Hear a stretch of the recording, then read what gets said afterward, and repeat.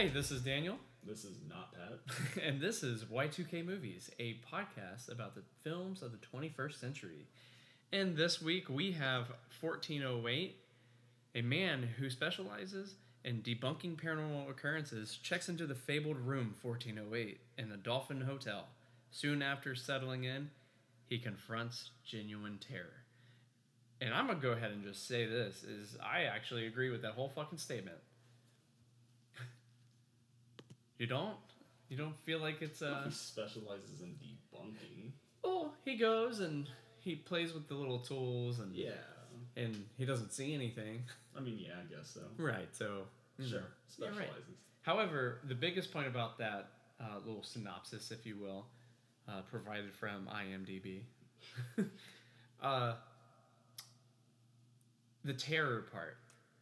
This movie is actually something that has held up over the years and still gives me like chills every time. Yeah, I would agree. I mean, it's aged a little bit. Naturally, it's right. What, 15 years old now? Yeah. Yeah. I mean, it's getting there. Yeah, it came out in 2007. As you guys know, I'm sure if you're listening to this podcast, 1408. It's a Stephen King film. It was directed by Mikkel Hofstrom. And it was written by Matt Greenberg, Scott Alexander, and Larry Karaszewski.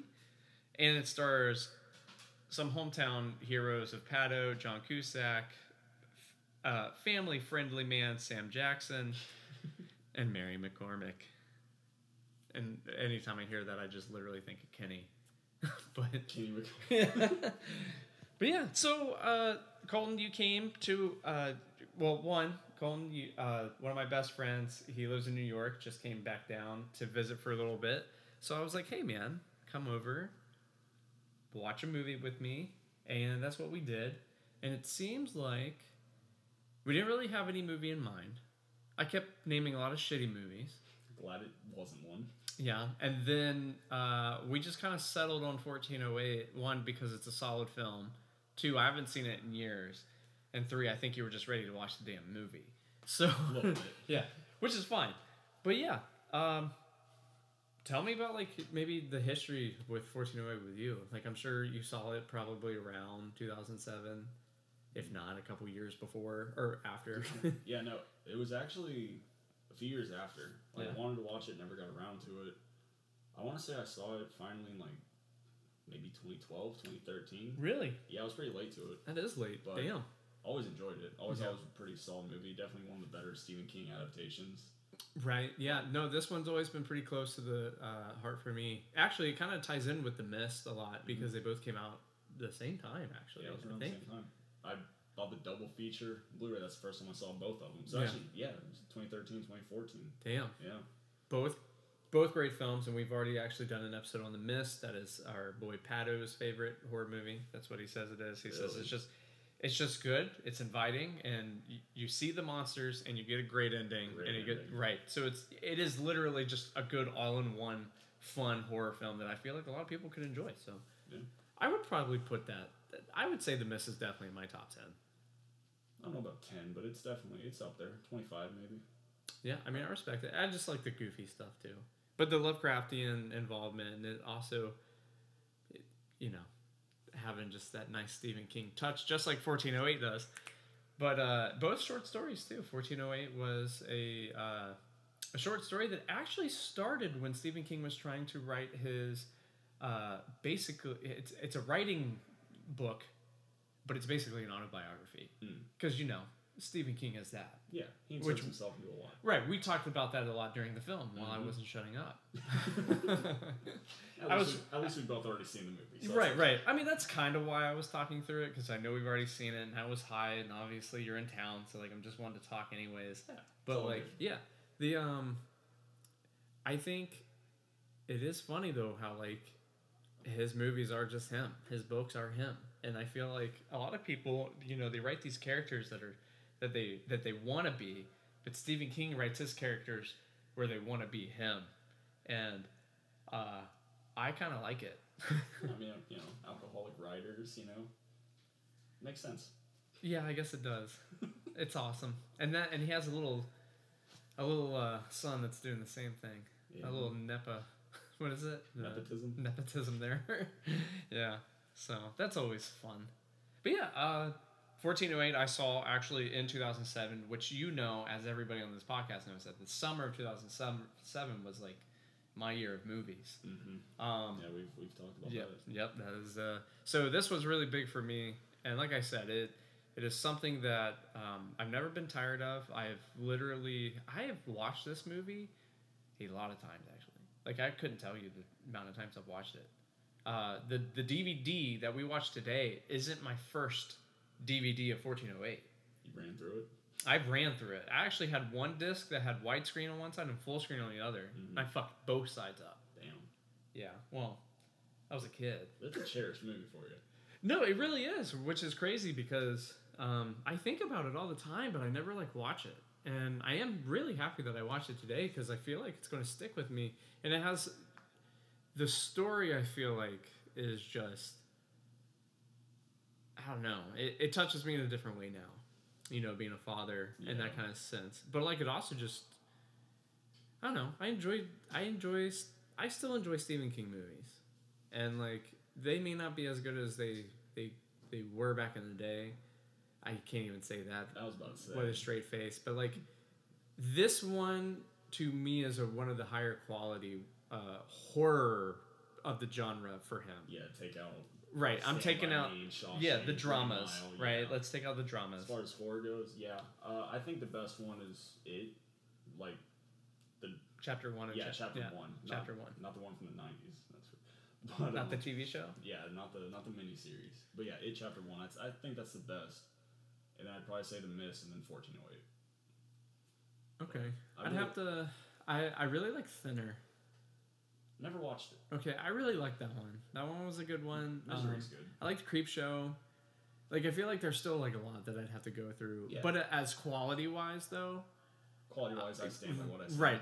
If we're gonna say quality, It Chapter 1 was fantastic. 1408 is fantastic. The Mist is fantastic, and yeah. I can see that. I would have to go through pretty hard to find. Creepshow was done really well too, and yeah, Creepshow was actually done really well. And it was goofy and it was fun. And I mean, you ever watch Creepshow?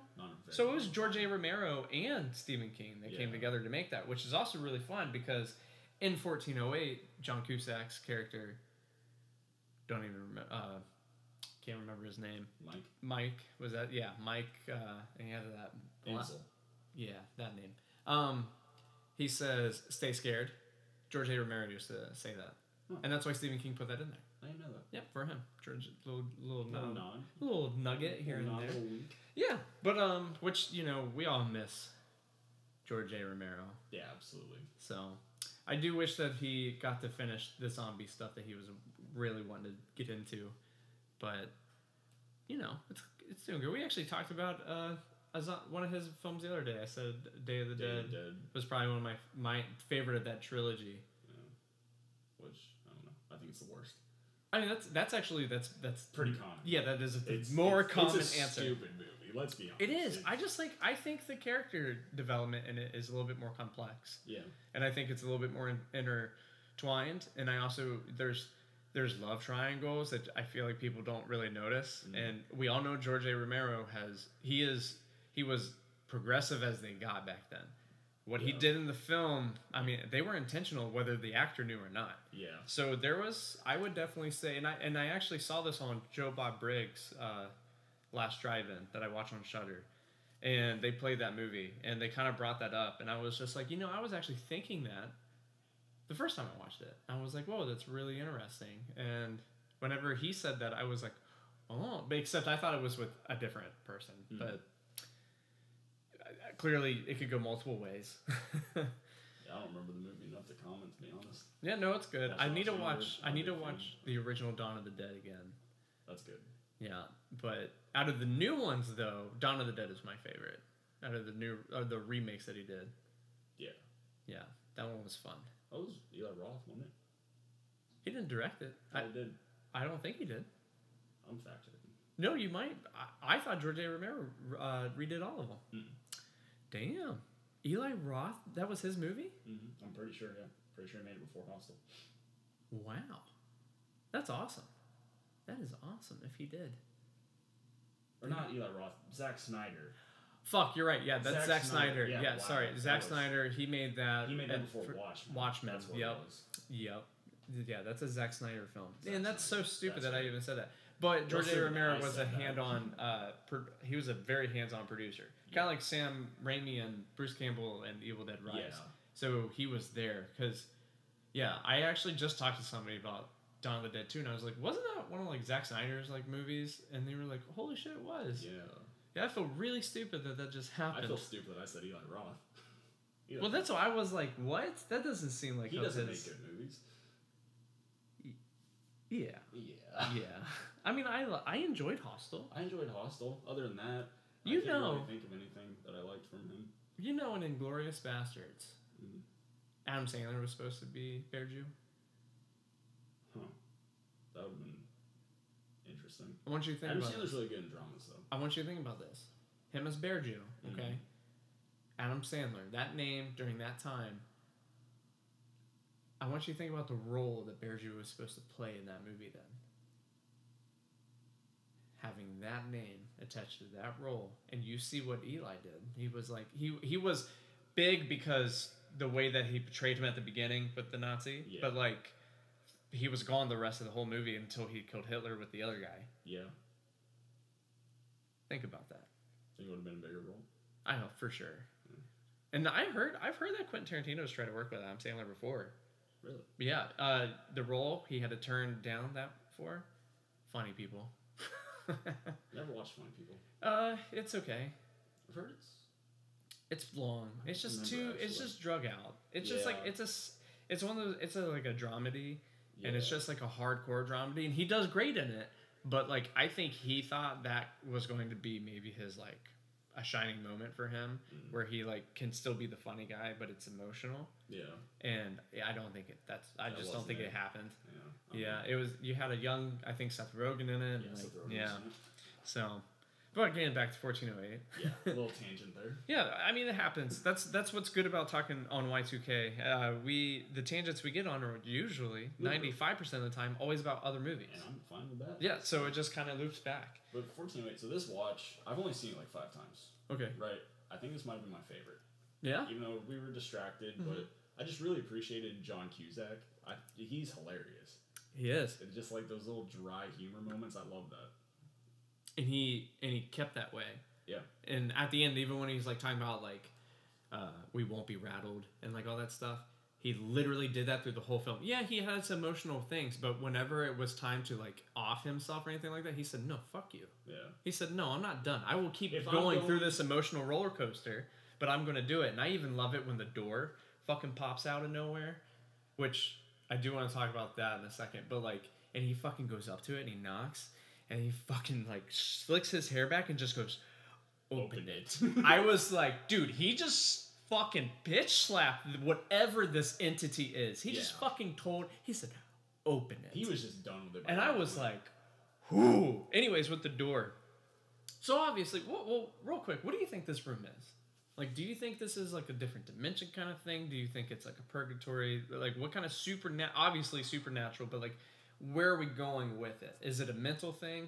Is it more like a drug where he was just more there, but everything was in his head, and then at the end of it, he does everything that happens at the end did happen, kind of deal?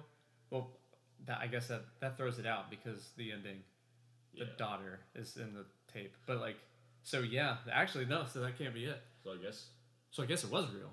Yeah, because the tape. All of it. I mean, it couldn't be. But right. I'm not sure. I mean, it kind of seems overlooky to me. Like, you don't really know why the hotel's evil. Okay, I gotcha. Yeah, it's a building that's evil. I think the room, just cursed. And I know you want to get to the 13s. Well, no. Okay, so I was actually going to say with their 1408 is basically like if Stephen King made a Shining Part 2, but condensed it a lot. Yeah. And there are so many Shining references in this movie with all the 13s, and then also with the axe that the firefighter breaks into. That's actually the same axe that Jack Nicholson used in The Shining. The whole hotel thing, The Shining. Obviously.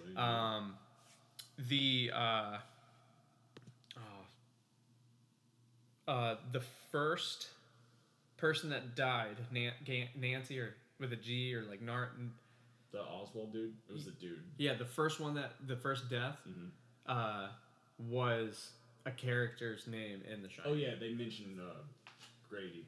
Grady, that's it. Yeah, great. So, but yeah, so there's definitely connections with 1408, which, you know, Stephen King apparently has had the King verse for a long time. Yeah. And I want to say in this past decade, people are just catching up to that.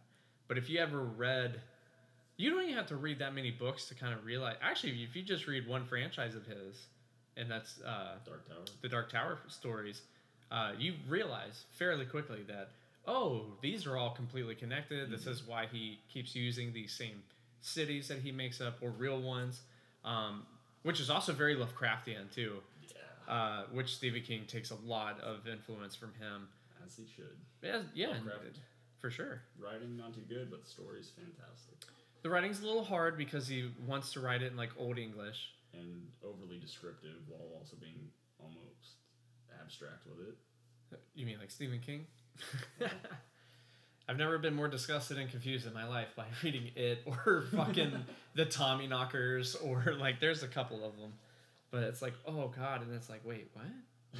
Wait, how did... What? Yeah, they have a thing where they're so descriptive it gets confusing. Yeah, you're like, wait, did that just... And then it becomes a Cronenberg. And then you just got fucking Cronenberg people walking around. And you're like, oh yeah, he looks like this, but this and this. And he's like, wait, he has 6 feet?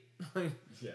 No, it's not that crazy. But actually, Stephen King, I just got a novel from him, or his latest novel, I think it's called Holly, another reoccurring character in the If It Bleeds series, the Mr. Mercedes, that whole, this franchise that he's been really big on lately. I would say for like the last 10, maybe even a little longer, he's been crossing almost every novel with each other. And it's all from, just from characters. And a couple of them are like sequels, but I don't know, he's been getting a little bit more in depth. It seems like that's been going around in a lot of media. And to have...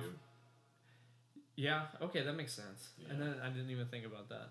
Yeah, because even like TV shows, like cartoons and stuff, they're becoming even more like timeline-ish and like previous. There's consequences now. There are consequences through like everything now, so which I don't mind. Like it does kind of make it a little bit more intriguing. But I also just kind of like, I like Futurama. Like they don't do that. They still do their own thing. Mm-hmm. So have you watched any of those? The new ones? Yeah. No. They're pretty good. They're very meta. I do appreciate meta. They fucking know exactly what's going on, exactly what they're doing, exactly who they are. And I almost feel like it's a slap in the face to like just everybody. So is it worth coming back? Yeah, I like it. I've liked it a lot. That's good. How much did you like the last season?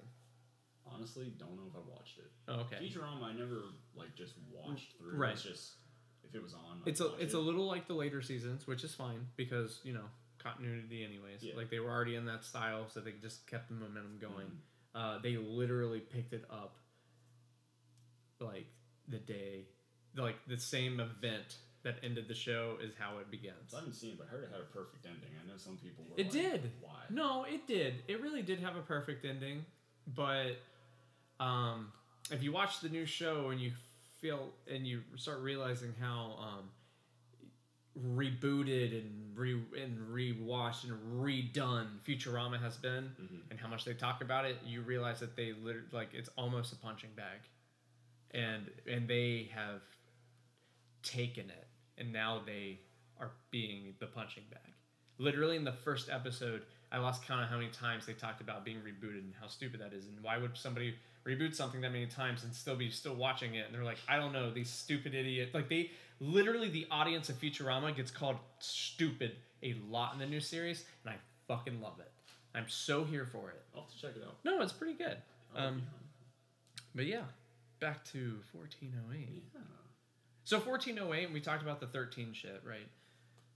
1408 1408 13. There was numbers inscribed on the key. Can't remember what it was, but whenever it went into the keyhole and you saw that side profile view of the key turning the little things, those numbers equal 13. Obviously, the number 13 is even mentioned in the movie. The release date was like June something, whatever. That was all that equaled 13. And that was all on purpose. Yeah. So, like, it was on purpose. But it's really interesting. Maybe I should have wrote all that stuff down. 14th floor is actually the 13th floor. Right. So you're actually at 1308, which is also kind of funny. So, in its own right. So. Yeah. But, what I wanted to talk about with the door is, and what I asked about what you think the room is, clearly there is a different, the laws of physics act differently in that room.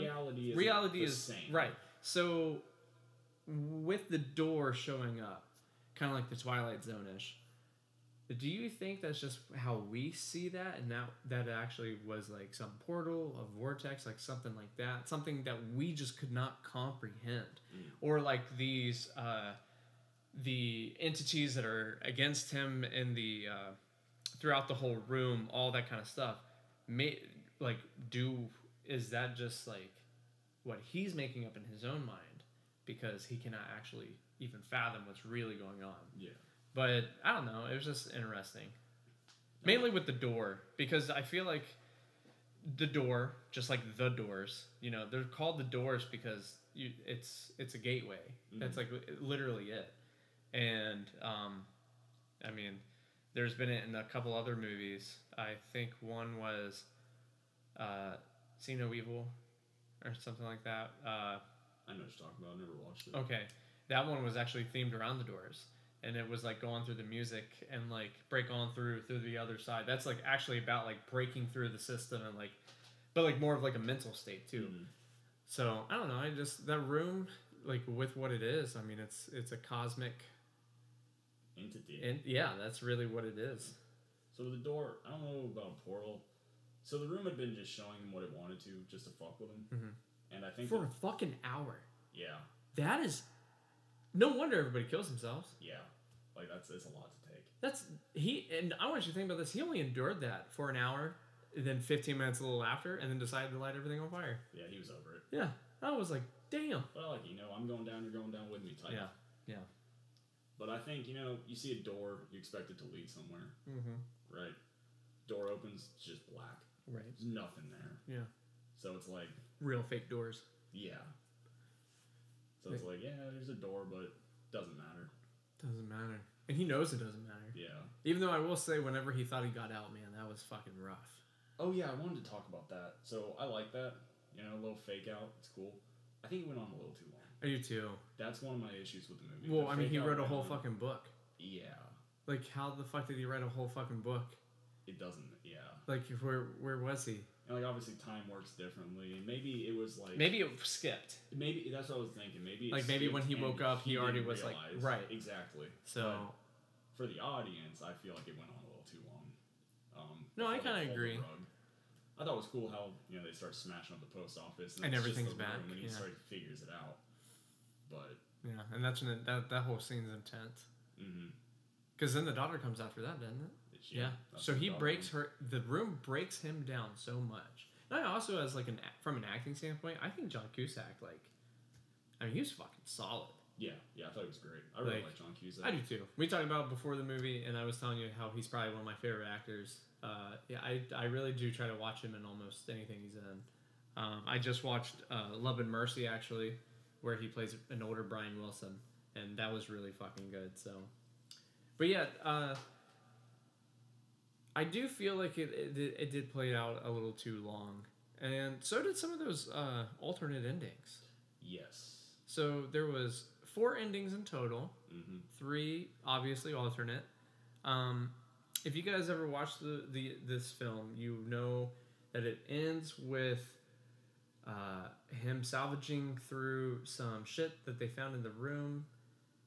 One's a tape recorder. He plays it. He hears his daughter's voice, but what do you know? So does his wife. So it solidifies what he went through. And it brings what people thought was in his head into reality. To me, out of all of them, that was the scariest. Because I feel like that brought, literally unknown fucking... could you imagine what you would feel if you heard that? Like, you're not only your stomach, your heart, your fucking... everything just drops. Mm-hmm. Like, there people would pass out. Yeah.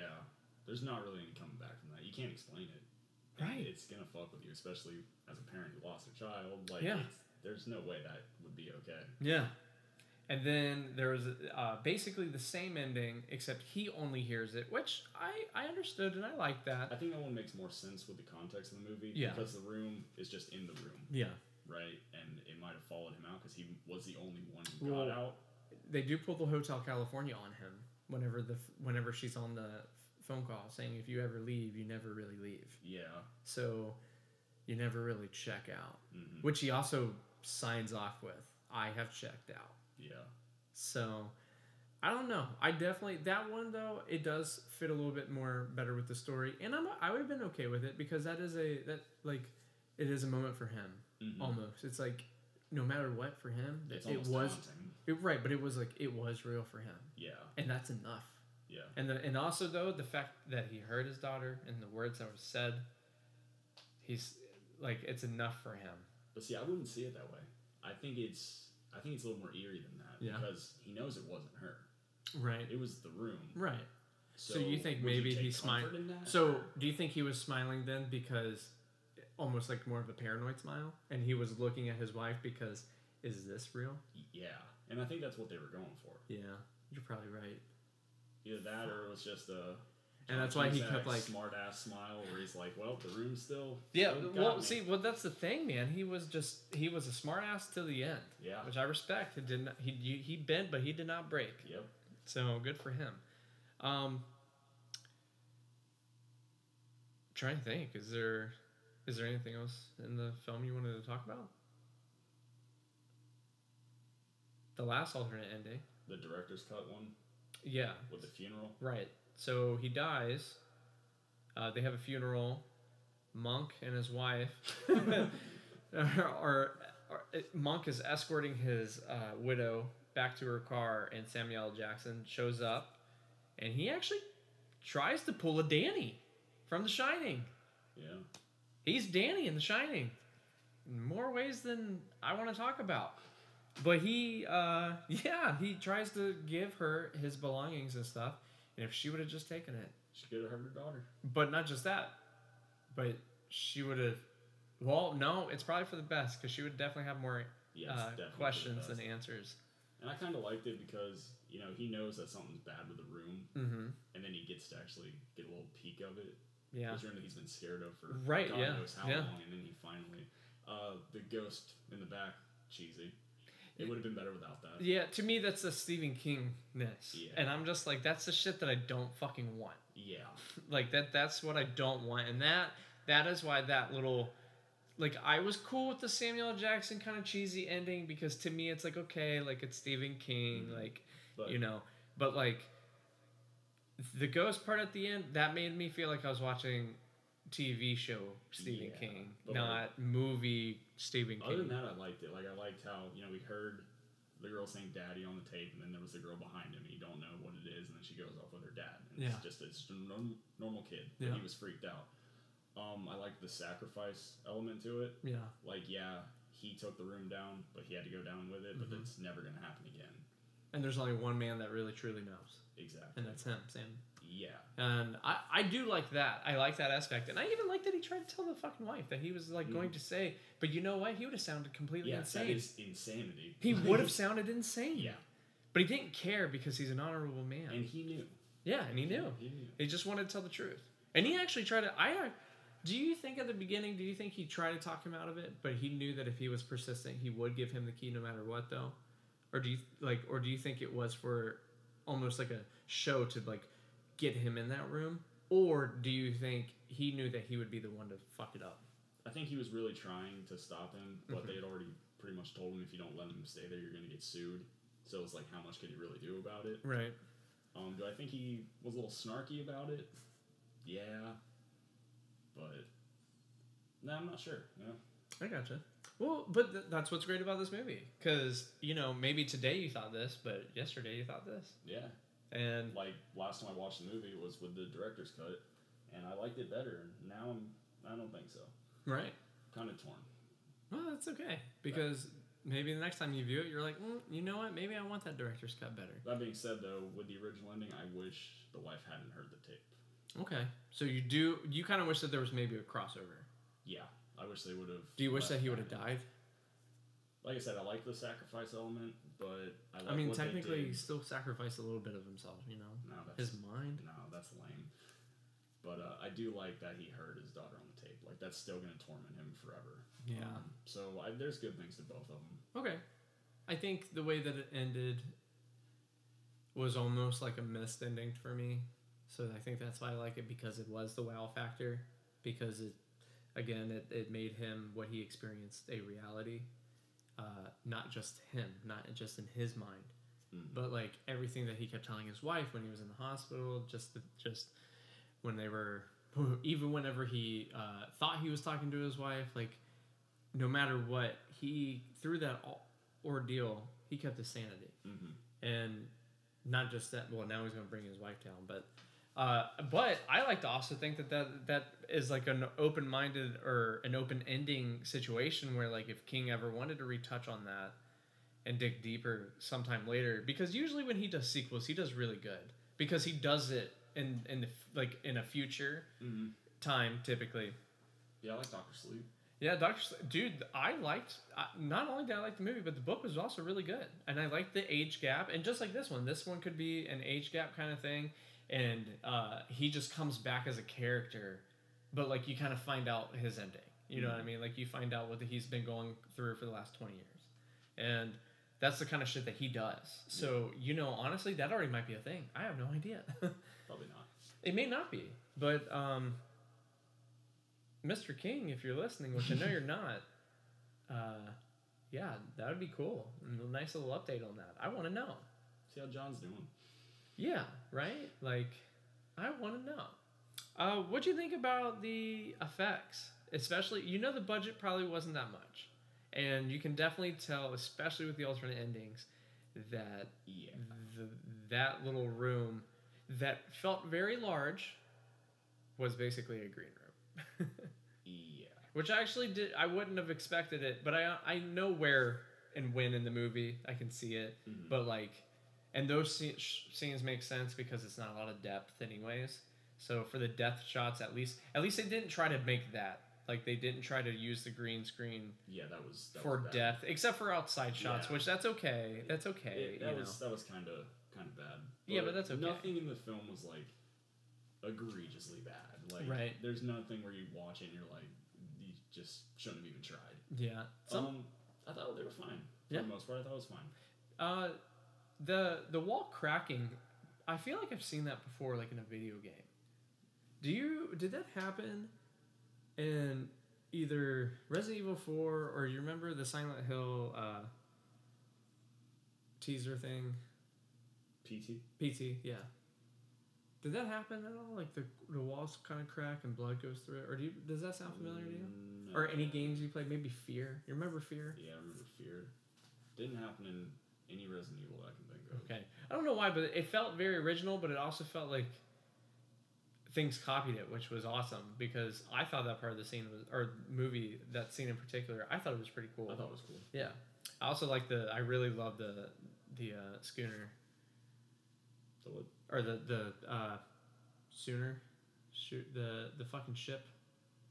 Oh, yeah. What is that called? Shooter? Fucking sailboat. I don't know.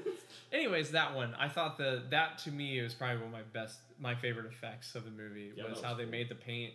They made this artwork literally like moving and stuff. Yeah. I don't know. I thought it was cool. I thought that looked pretty good.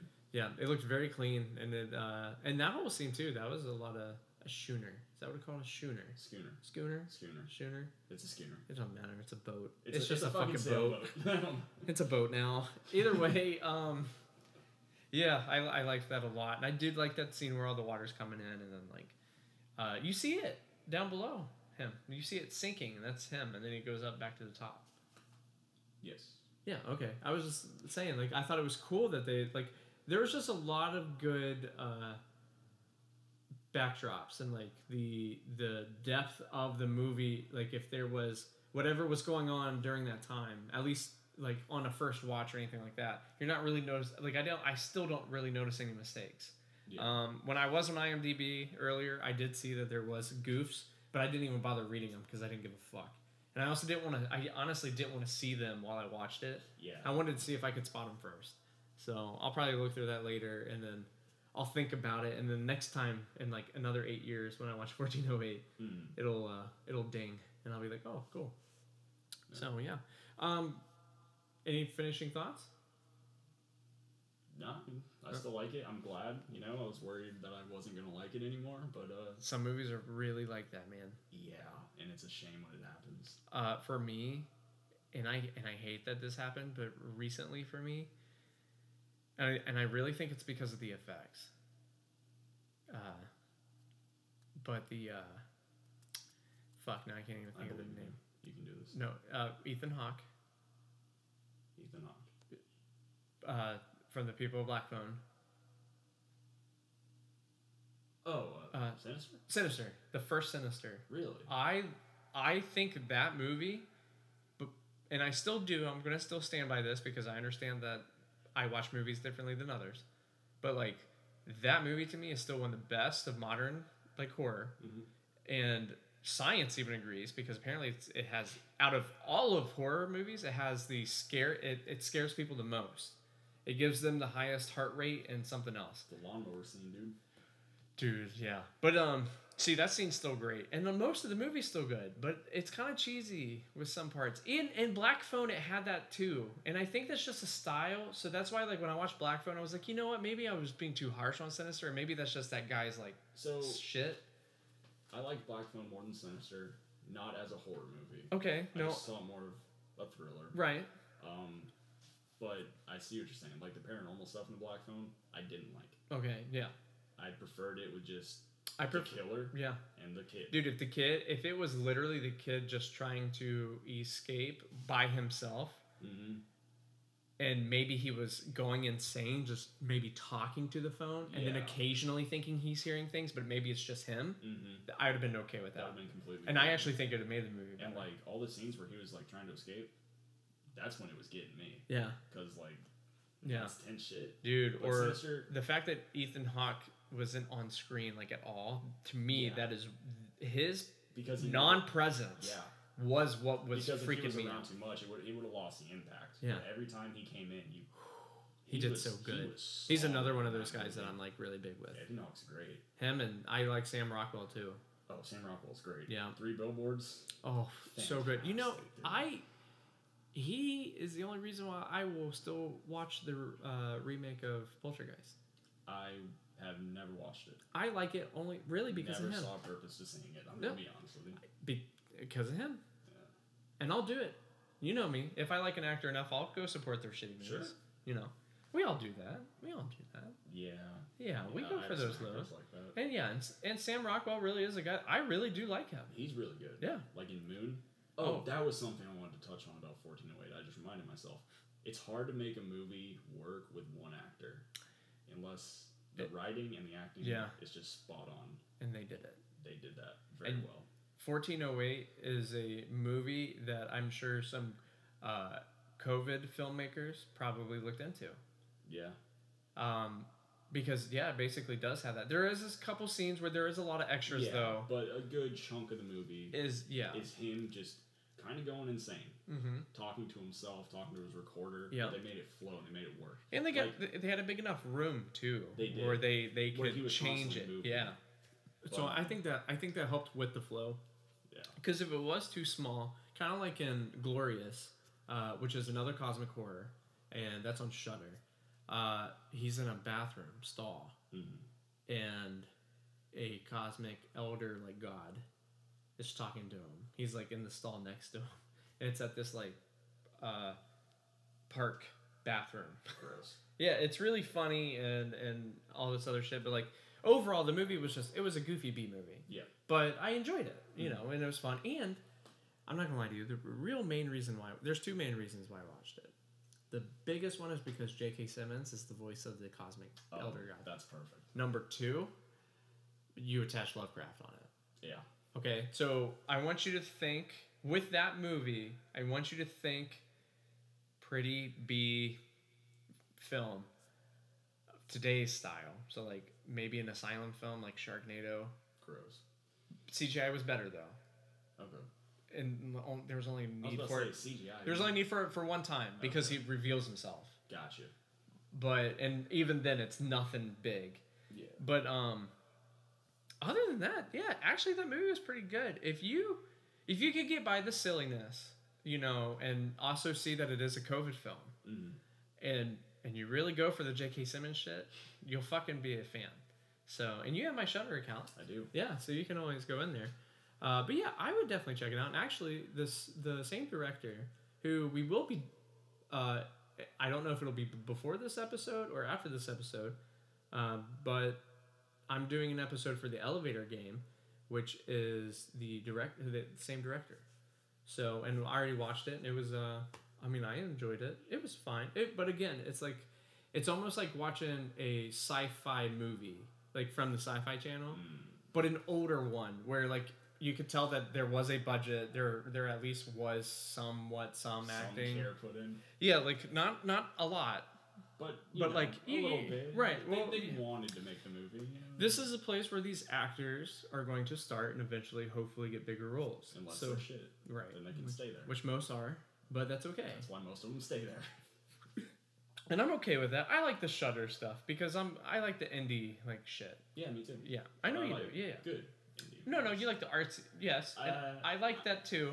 I do, but like I try to do both. I try to I want as much as I have like my Alien or The Thing, or even you can say Nightmare on Elm Street or anything like that. I also have Roger Corman's, fucking The Monster or like some shit like that. Like I have a bunch of Roger Corman films that people like Piranha. Piranha's a Roger Corman film. As great as the original, as great as that movie actually is, it is a B movie. Yeah. But, I like some shitty ones like Dagon. Dude, that's a good one. But again, Lovecraft. Yeah, that's a good one. That's a good one. Yeah. Actually, I have a few Roger Corman films I need to show you so that you can write them down or something, because Roger Corman and Vincent Price, huge Edgar Allan Poe fan and Lovecraft fans, and they actually... And I love Vincent Price. There's something about like kind of like Christopher Lee. These big men, strong, but yet they can be very gentle. Mm-hmm. And Christopher Lee still had a very deep voice. But Vincent Price, he talked like Trey Palmalo. Like he was this big guy and tough guy, but hi, how are you? Like, oh, you don't want to go in there. Which one is he? Vincent Price, House on Haunted Hill. Okay. Yeah, literally basically, in a sense, like the king of horror. Or at the time, like him and another guy, and then obviously Roger Corman, they were really big on these like gothic and cosmic horror movies, and they did a really good job. There's the Dunwich Horror, dude. I have this one. I'll show it to you, dude. It's fucking great. Like it's actually, and it feels like I'm playing Call of Cthulhu or something. Like that's how good these are. Yeah. But nobody talks about them. Nobody like really gets into them anymore because they're older and I get it. They're probably hard to find. And if you do find them, they're probably on like VHS, or they may not have even had a DVD release, Yeah. So like I'm right now. There's Dunwich Horror did. It did because I have it. But and I think I actually have it on 4K. So it definitely had it kept coming up throughout the years. That one had some. So, but yeah, man. But yeah, you guys check out 1408. It's a great movie. It crosses over a couple different planes, if you will. And yeah, we'll catch you next week.